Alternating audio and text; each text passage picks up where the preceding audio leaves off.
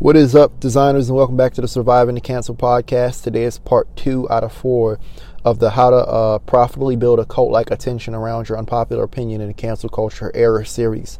In the first part, which is the last episode, I would implore you to just go back and listen to the episode. We covered everything about, how it is that I got kicked out of college with a 0 GPA and began starting businesses with the intention of getting people to simply understand and become diehard fans of what my unpopular opinions were, and to survive also. We talk about in this series how you use business as a tool, not just to make you rich, but how business is a tool that can be used to harvest capital and create culture, to create social movements, to take your unpopular opinions and make people diehard fans of them on a global scale. That's what this series is all about. And so this is part 2, continuing after I got kicked out of college with a 0 GPA and quit my job and was pretty much hustling to make a business before my parents kicked me out of their house. And rightfully so. I don't have any complaints about that. It's their house. I was like 22 when I left, so they have full reign to do whatever they want.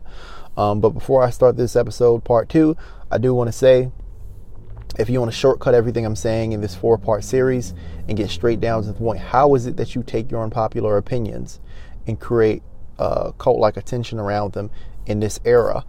If you want to learn how to do that, there's a summit where I interview about 15 to 30 people who've already done so, who're responsible. They're immensely wealthy, immensely influential, and they're responsible for some of the biggest social movements across the planet. And I asked them, if you were canceled and lost everything, how would you create a social movement to survive the cancel, a profitable social movement? How would you take, the opinions that you were canceled for and make either the people that canceled you or a whole new crop of people diehard fans of those opinions? How would you fight back and gain a new foundation of supporters to survive the cancel and keep your life and your business and everything intact? The same way Donald Trump did in 2016 when people canceled him and wanted to get rid of him. And so if you want to learn what these 15 to 30 speakers said to that question that I asked them, you register for the free summit. It's absolutely free at www.survivingthecancel.com. It's www.survivingthecancel.com. Okay, now I'm going to start this episode, but I actually want to introduce you to the prompt that I actually asked these 15 to 30 speakers, because I didn't include that in the last episode, and I think that's important. The prompt that I asked them is, you wake up one day and you discover that a bunch of crazy socialists, the Twitter socialists, they decide that they don't like you and what you stand for and what your business stands for, and they decide it's canceled. So you start losing supporters and you start losing your network of people around you. You know how like athletes, they used to lose sponsors and things like that. And you're approaching rock bottom. You have 30 days before your loss of network and gaining of new enemies render you and your life completely wiped and bankrupt. How is it in 30 days you would, how is it that in 30 days you would essentially use those unpopular opinions that you got canceled for to build, to inspire a new social movement around them, get a whole new foundation of support and survive the cancel? That's essentially what I asked them. So if you want to learn with the 15 to 30 massive, like multimillionaires, huge followings, huge social movements, and have been through this before, how they answered that question, go to www.survivingthecancel.com. I mean, it's equivalent like when you have an unpopular opinion, you go to share with your family and they argue with you and they don't really understand you. How is it that you get not only them to understand it, but become diehard fans of that opinion? And how do you do that on a massive scale where it's like profitable as well? www.survivingthecancel.com. So without further ado, I'm actually going to get to this podcast episode and stop wasting, not wasting time. We'll stop providing you with an opportunity to register for free for something that's incredible and extremely valuable. So without further ado, here's our episode. My name is Dallas, and this is Surviving the Cancel podcast. Hope you enjoy. And so to continue this story, I kind of conceded and I kind of gave up entrepreneurship for a while, and I kind of just started working again. When I started working again, I remember very vividly, like, that tail end of that summer, like that was the first time in a long time I felt actual like happiness, so I started out in a place, as I had already described, of, okay, I want things for myself. I want to move to LA and I want to go to Miami and I want to see the world and travel and have freedom and have money and have status and have fame. And, as a subsidiary goal, I want people to recognize like who we can be, what type of life that we can have. And I want people to be happy and joyful and live that life and be free. I wanted them to understand and adopt and become diehard fans of this unpopular paradigm that I was suggesting was something that that society should adapt. But 2017, I kind of forgot of all of that because it was so hard of a year. I mean, that year I would go in the basement sometimes, like when everybody was asleep, and I would just do a webinar over and over and over and over and over again till the sun rose in the morning. And then I would run ads to the webinar that was pre-recorded and go to sleep, and I would wake up hoping there'd be $1 million in my bank account. It would always be a fat zero on the ClickFunnels screen. Like, I would go in the basement and make so many different funnels and so many different, contraptions online and online businesses. Like, that feeling when you like you're just desperate and you're just like, I just want this to work so bad. And you make something, you think this is the one. You've tweaked everything that could possibly be wrong with it, and it just doesn't work. That was that summer, like building business after business after business. At first, it was a business around making beats and music production because that's my primary passion. And then it was a business around, what was the next one? Then it was like a social media marketing business.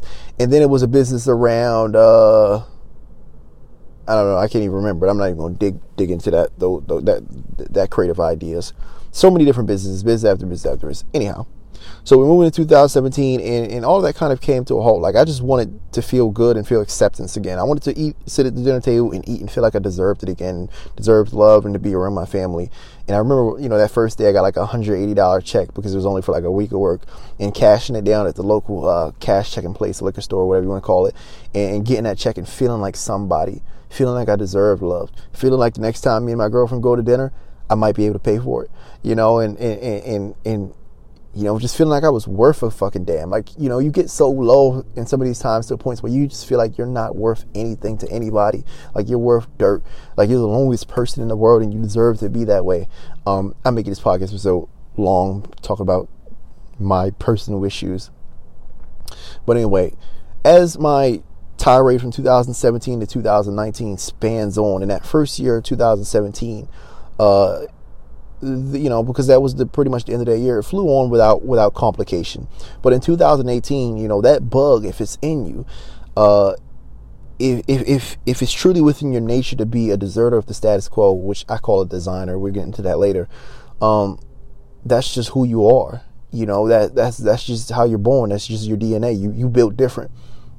And so I was. In 2018, that little voice in the back of my head began to creep up on me and say, hey, spend a little bit of money on ads and start making funnels again and just do it on the side. Let's just experiment with it.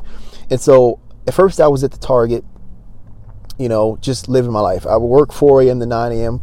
on the night shift. I was happy with it at first.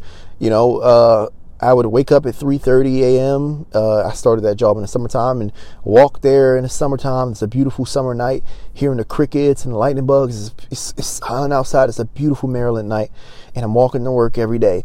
And then winter comes along into 2018, and I'm waking up at 3:30 a.m. and I'm sprinting to work because it's freezing cold. It's 20 degrees at night, and it's quiet, and the grass is crunching under my feet. And sometimes a fox would run across the road, and he was my friend.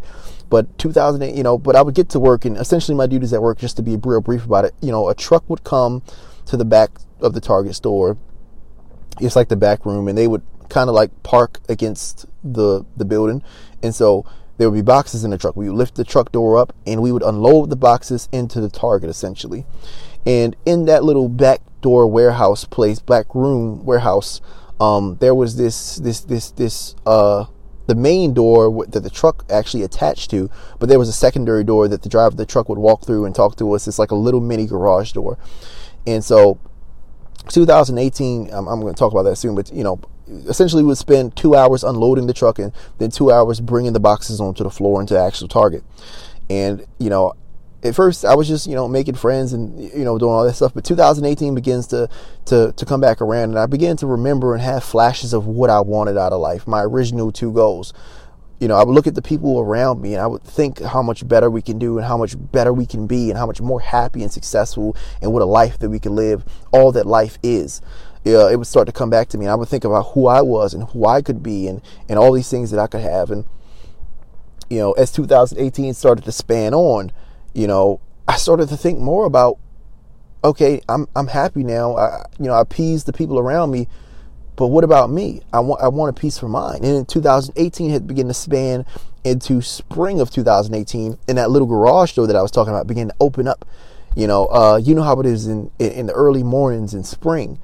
Let's say it was around April, and they would open up that mini garage door, and it'd be like 5, 6 a.m. in the morning. And I would literally, while we were unloading the truck, watch the sun come up outside of this door. And I would see like the beautiful like spring setting and flowers, and it's warm outside. And I would just look like, you see how beautiful like this Maryland field, like it was like a Calvert Hall School across the street. It was a field, you know, the trees are getting their little thistles of green, you know, bright and sunny, and coming from the blue in the morning arise. Like it was just birds chirping, like just a complete scene. And I would look out that door when spring came around, and for some reason that would just be a symbol for me for freedom. And it would just remind me of everything that was on the other side, everything I could be. And I could just be outside sitting, enjoying the beauty of it, rather than sitting here at Target working on these boxes, you know, doing this menial work when I get a check and then spend it on a date or something like that. And at the end of the week, I don't have any money anyway. I could be living my life instead of running on this hamster wheel. And I worked with a homie of mine at the time. His name was Nate. And I would joke with Nate and my coworkers around me, like, you know, when my job is up, I'm just going to walk straight out there, you know, into that freedom, into that beauty, into the sun, and enjoy my life. So that was the beginning of spring of 2018. And so the spring of 2018 kind of flashed by, and by the end of 2018, I was kind of like just hustling again in terms of, you know, in terms of business. I was spending every paycheck on ads, every paycheck on funnel building, every paycheck on courses.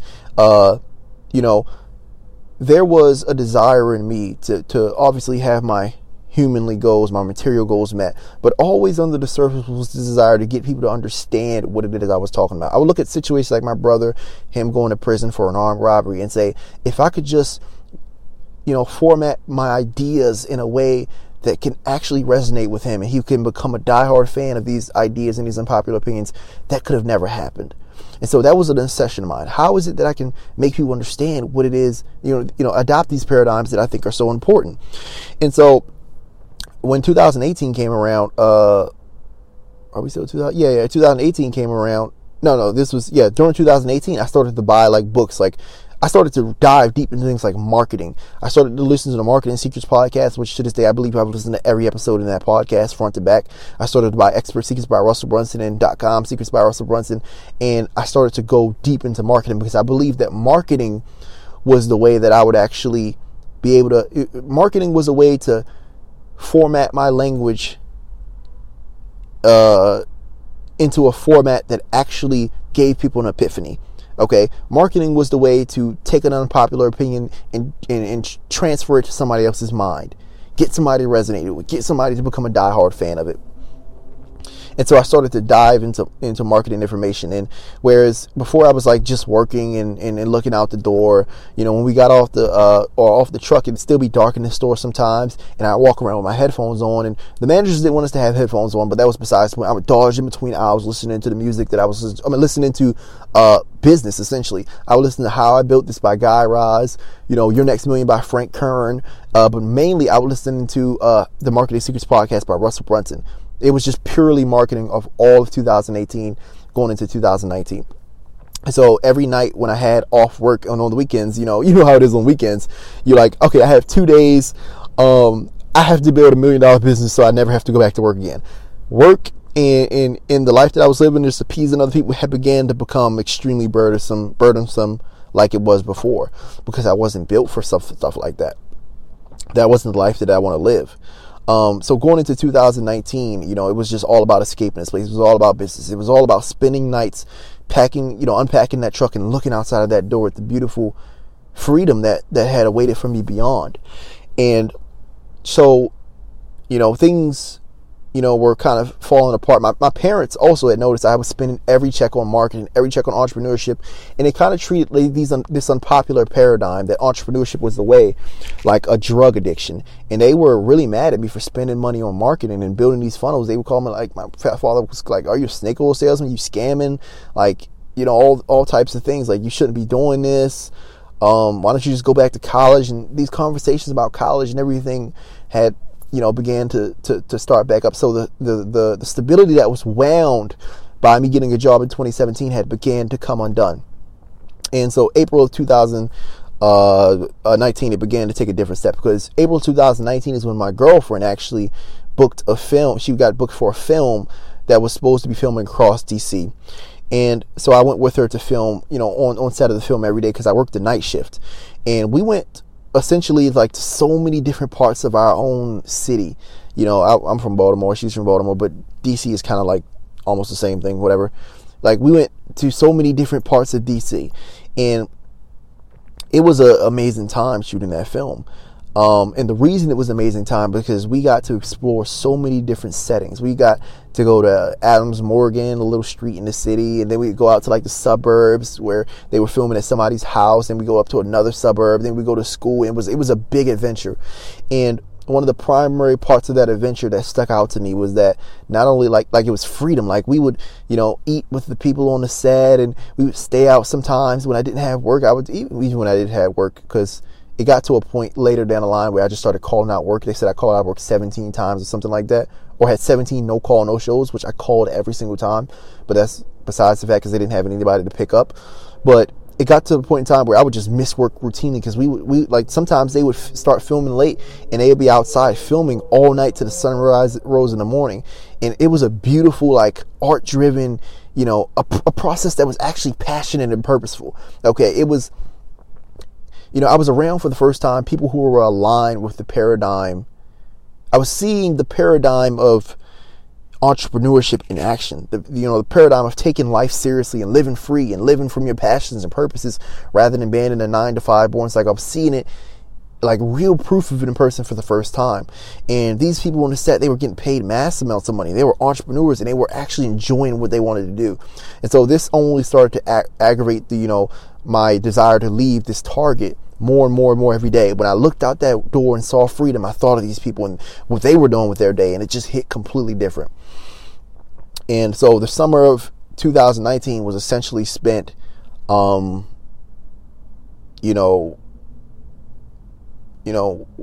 at the Target and going to this movie set and in complete aggravation of the life that I was living and wanting more and more every day to step out and try again, to like I did in 2016, quit everything and go for what it was that was in my mind. Because these people are doing it. It's possible. It's real. And so the summer of 2019 kind of flipped by real quickly, actually. And the summer concluded in a very special way. It's special for a lot of reasons, but it's special because I think the message and the way that was presented was so unique. In 2019, I also want to add, at the beginning of 2019, because I started to a ghostwriting business, and the ghostwriting business, because I had learned so much about marketing and sales, has started to get a little bit of sales. Not a lot, but I think I made about 2,500 or 4,000, something like that, throughout the course of that summer. Not a lot at all, but little trickles of money, like $200 for a 10,000 page book was like, it started to trickle in a little bit. And so, with this combination of events and me spending money on ads, my parents disagreeing with me being on this set, me staying out all night, and they wanting me to be home, and all the, like, emotions came to a head in really, really just before August of 2019. And my parents came to me one day and they said, "We want you to go back to college." Okay, because obviously you apply for college in August. So this was right before August. They said, "We want you to go back to college, and here's the deal. We know we asked you to work and you made that compromise, but it's not enough. You're going to go to college, or we're going to make you an ultimatum." That's essentially what was said to me. So I didn't think anything of it, because we had beefed and went back and forth on multiple different occasions. And so I kind of just brushed it off and went, and it was another day of filming that day. And on the set today, I believe I was working on a project for a client, and it was a book that I was writing. So I was writing on my phone all day, and that day kind of flew by. It was a miscellaneous day that wasn't too important. But August 5th comes around, right? And my father announced this to me that, "Look, I understand you didn't take what I said seriously, but I'm serious, man. You have a month. Here's the deal. You have to sign up for college this month in August, because when August flies by, fall submissions are done, or you're going to actually have to pay rent to live here. He said he proposed a $500 rent.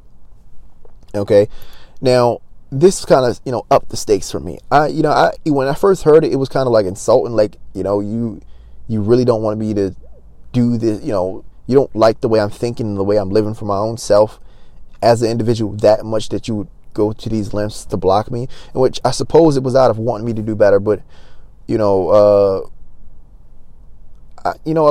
don't really feel so. A lot of me doesn't really say so. I don't know. It's a complicated subject, and not for me to spill my emotions right here. I'll talk about that in another episode. Maybe I'll interview him and talk to him about it. But yeah. So I was just like, damn. I didn't know what to make of that information. All the money I was spending from work, was being spent on business, and so push comes to shove, my idea was that I would just divert that money into the rent and figure out something else. I didn't know. So. But still, at that point in time, there wasn't a extremely perilous situation. Like, we've gotten to these places before, so I didn't think much of it. And so, fast forward, about 21 days later, and this was the most, pivotal event probably of all my life, man.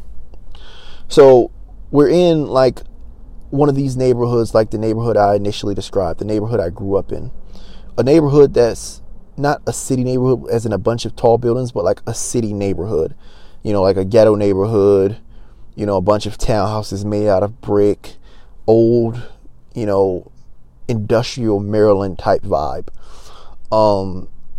Just to paint the scene, it's kind of like dark. It's the middle of the night, actually. It's 2 a.m. Obviously, voyeurs and drug addicts and homeless people are laying, placed pretty sporadically throughout the scene. There are random, it's pretty dirty streets, trash kind of everywhere. Corner stores are the only things that's open, but it's quiet and crickets are. We're in this neighborhood on the street of 5th and V on DC. Now you can look up this place on Google Maps. I don't really know how to describe it. It's just like any ghetto hood type area, where there are houses and also commercial real estate and businesses and things like that. You can kind of imagine the generic type of plane I'm painting here. And we're all set up on the corner of 5th and V with a U-Haul, and it's the final day of filming. So there are about 8 of us on set. There are me and another crewmate. His name was Devin. And we were standing at the lower end of the sidewalk next to the U-Haul. Up the sidewalk, there are like 4 or 5, maybe 4 different women who were actresses for the actual film, including my girlfriend and one of the directors, Jeff. So we're wrapping up the shooting, so there's not many people on set. Me and Devin are chit-chatting. I don't remember about what, but we're kind of just like on medium to mild alert, but really not thinking too much because we had filmed there a few days of the entire adventure. We had filmed there a few times, actually. We had police escorts, I think the first time or the second time, but it seemed like a decent neighborhood. It wasn't much going on. And so we were on mild alert, but nothing crazy. So me and Devin are chit-chatting, and just up the sidewalk, everybody's filming. And in the middle of filming this last scene, they're literally slating for it over and over and over again, just trying to get, cover shots. Some guy, he's like a he's built like Jabba the Hutt, like with legs. He's like kind of like short and kind of chubby, white t-shirt. He comes in some sweatpants, or I think he had actually a sweat hoodie on, a hoodie on, a gray hoodie or something like that. He comes across the street, and in my mind, I'm not really paying attention to him. He talks, I'm kind of paying attention to him, but not really. I'm looking at him funny, just analyzing the situation, but he looks innocent. He talks to the people up there, the ladies and the director, and he asks for something. I'm assuming it's money or a cigarette because there are a lot of homeless people out here. And he walks back across the street and disappears.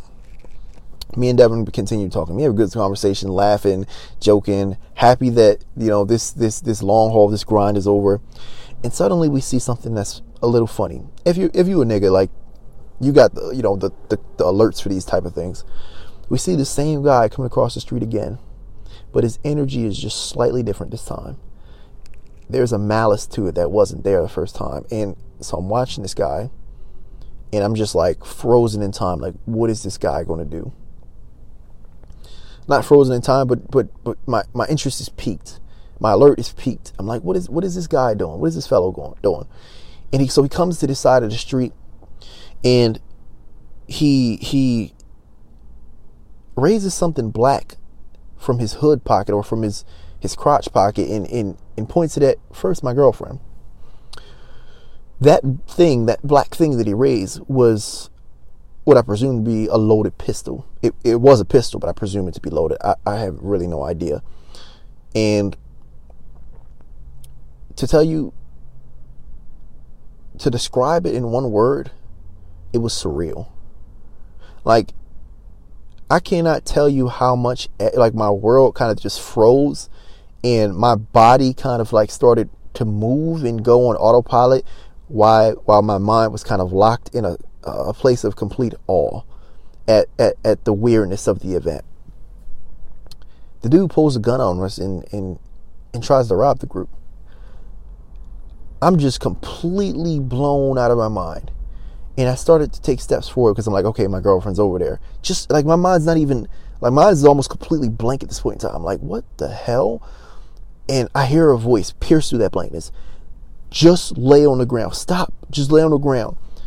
And just completely on autopilot, my body just on its own command just lays on the ground. And suddenly we're in the middle of a scene where a guy is pacing and patting down to each of us with a pistol pointed at the back of our heads. I remember just looking at the ground in complete disbelief. Like, you know, the city grounds, how they have like broken glass and, you know, all types of minerals on it, and it looks like stars underneath the streetlights. I remember just looking at the ground and just really being there and really being present and really just being froze in awe and surrealness of the moment. Like, there was just a cold feeling to the entire thing. And in that moment of that robbery, I thought about my entire life. I'm gonna be honest with you. I thought first and foremost about my girlfriend. She was what's important to me. I wasn't gonna let nothing happen to her, even if it meant I had to die. But a small idea that I suppose I never really considered in that way was wiggling in the back of my mind. As this guy is making his way around, I can feel death pacing around the camp. And you know, he comes towards me, and I can feel him hovering towards me. I can feel, even right behind my head, even though it's not touching me, the tip of this pistol. And in that moment, whereas I suppose, you know, I would have thought originally what I would think was, it's over. The guy can literally blow my brains out right here, and I'll be gone. Nothing but red, unrecognizable matter on the city street of DC. There was more to that statement. It was, I can be gone right now, blown away, blown to bits at 23 years old, and everything I've done to, you know, up until this point in my life has meant absolutely nothing. That's what was going through my mind. Everything that I've done up until this point in my life has meant absolutely nothing. All the goals and the destinations and the relationship milestones and the moments that I thought that I would have, everything that I would build for this world, even primarily everything that I would build for this world, would have meant nothing. You know, the ways in which I proposed that I would grow to change people, these unpopular opinions that could mean so much to the world. If he pulls this trigger, everything dies with me right here, right now. And my life would have meant nothing. The people that I proposed that I would reach and change their lives one day, they would not even have any evidence that I existed at all.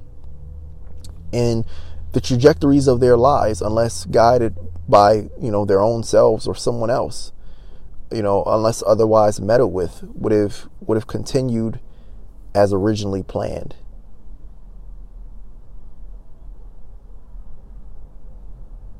Everything that I represent, that represented me as a person, could have flashed out of existence right then and there. I remember just having that thought in my mind, like, damn, it could really be over. And then just in an instant like that, the entire situation was over, and the dude just like a wraith in the night, just slipped off. It was the most insane gift I've ever received. And I say it was a gift because I think it I don't ever want to take that for granted. The entire summer taught me the possibility of life. It taught me the validity of these of the paradigm that I was living in. And I felt as if this was a moment to show me the brevity of life. In a corresponding message was that I don't have time to waste, that I have to act now. You know, I remember strictly thinking when I was on the ground, you know what doesn't mean anything right now? Every single day that I spent at a 9 to 5 working for society's approval, working to be loved by people who didn't really care about me in the first place.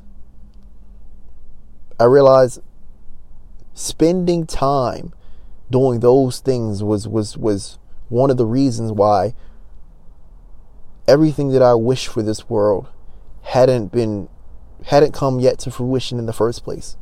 Because I wasted every single day trying to look out for myself, trying to get approval for myself, trying to get love and acceptance for myself. And I got so caught up in that I forgot about other people. I remember after I got up from that, Robbie and my girlfriend went to the car, I just remember thinking, man, I'm never working a 9 to 5 and wasting another second of my life again if it can be over just like this in the first place. And so September 2nd, which was about 8 days after the event, the next time I worked, I went into work and I put in a 30 days notice because it was really bad. Like every time I closed my eyes, my heart rate would pick up and I would go into cold sweats, and the event would just replay in my mind over and over and over and over again. And I even felt like less of a man because I couldn't even protect my girlfriend. Like it was fucked up.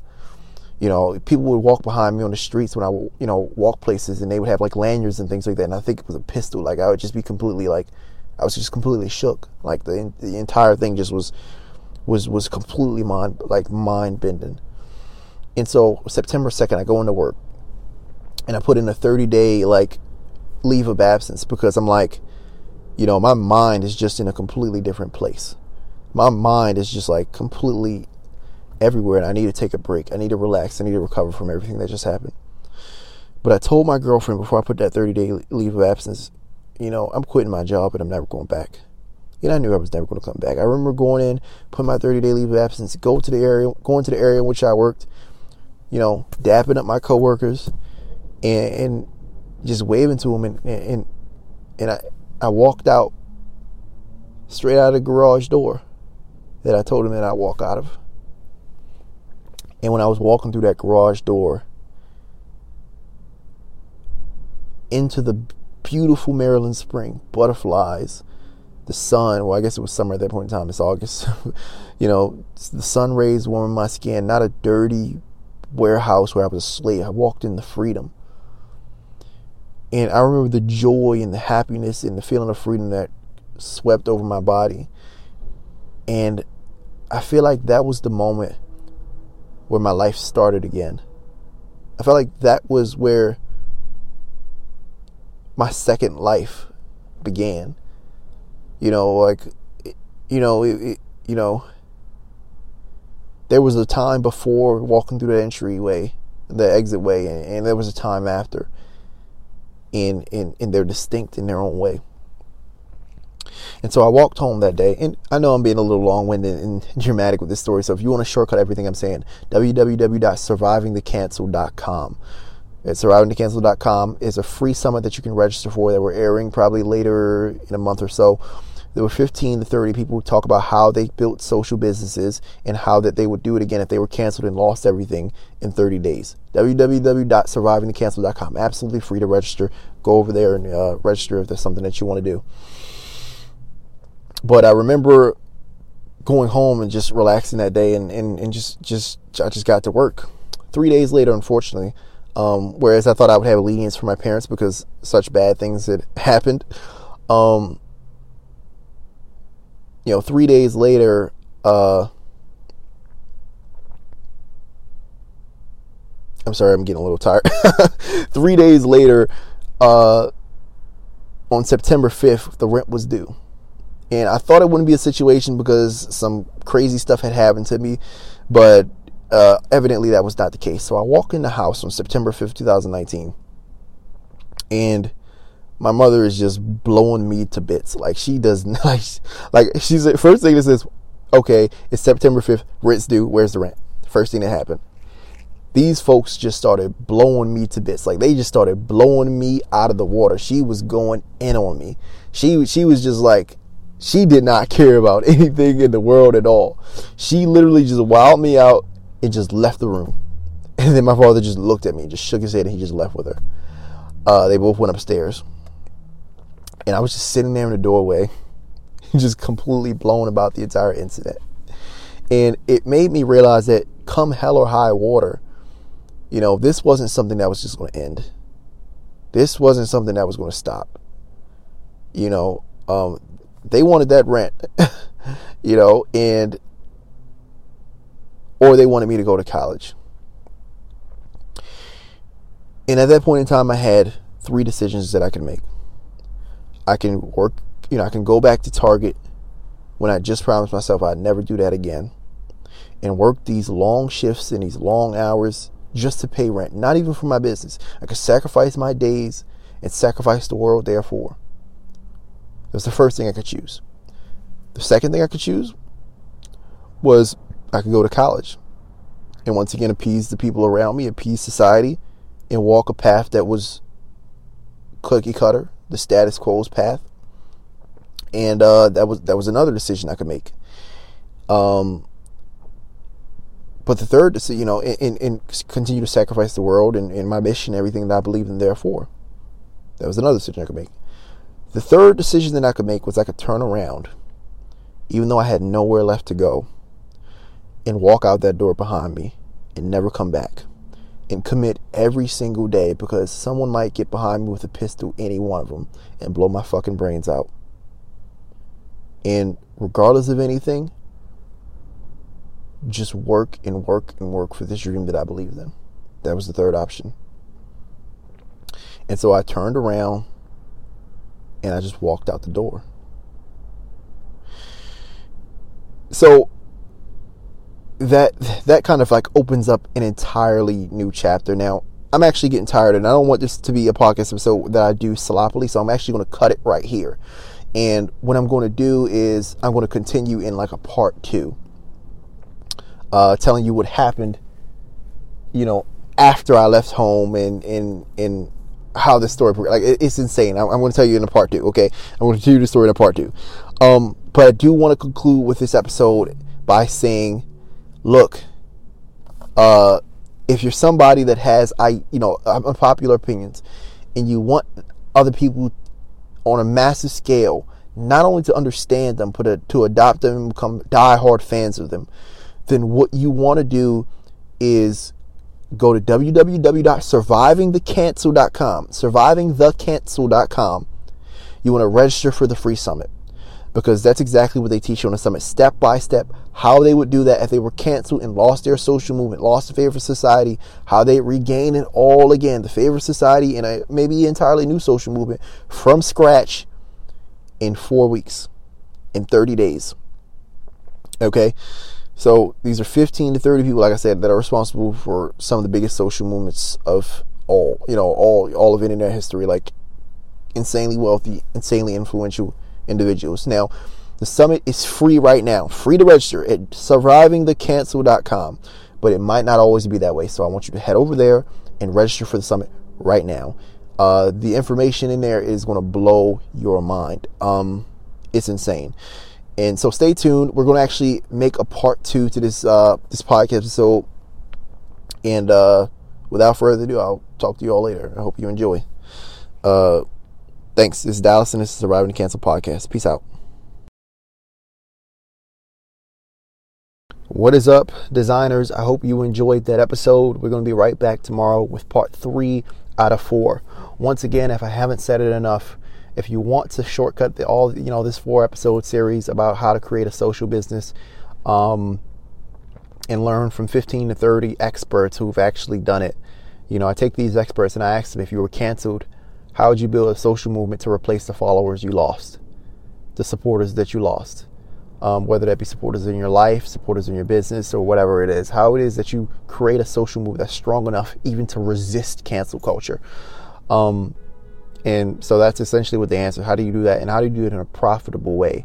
So if you have a business, how do you create a fan base that's not just customers and clients, but fans, fanatics of that business? And they don't treat it as just a business, but they treat it as more. They treat it as a movement.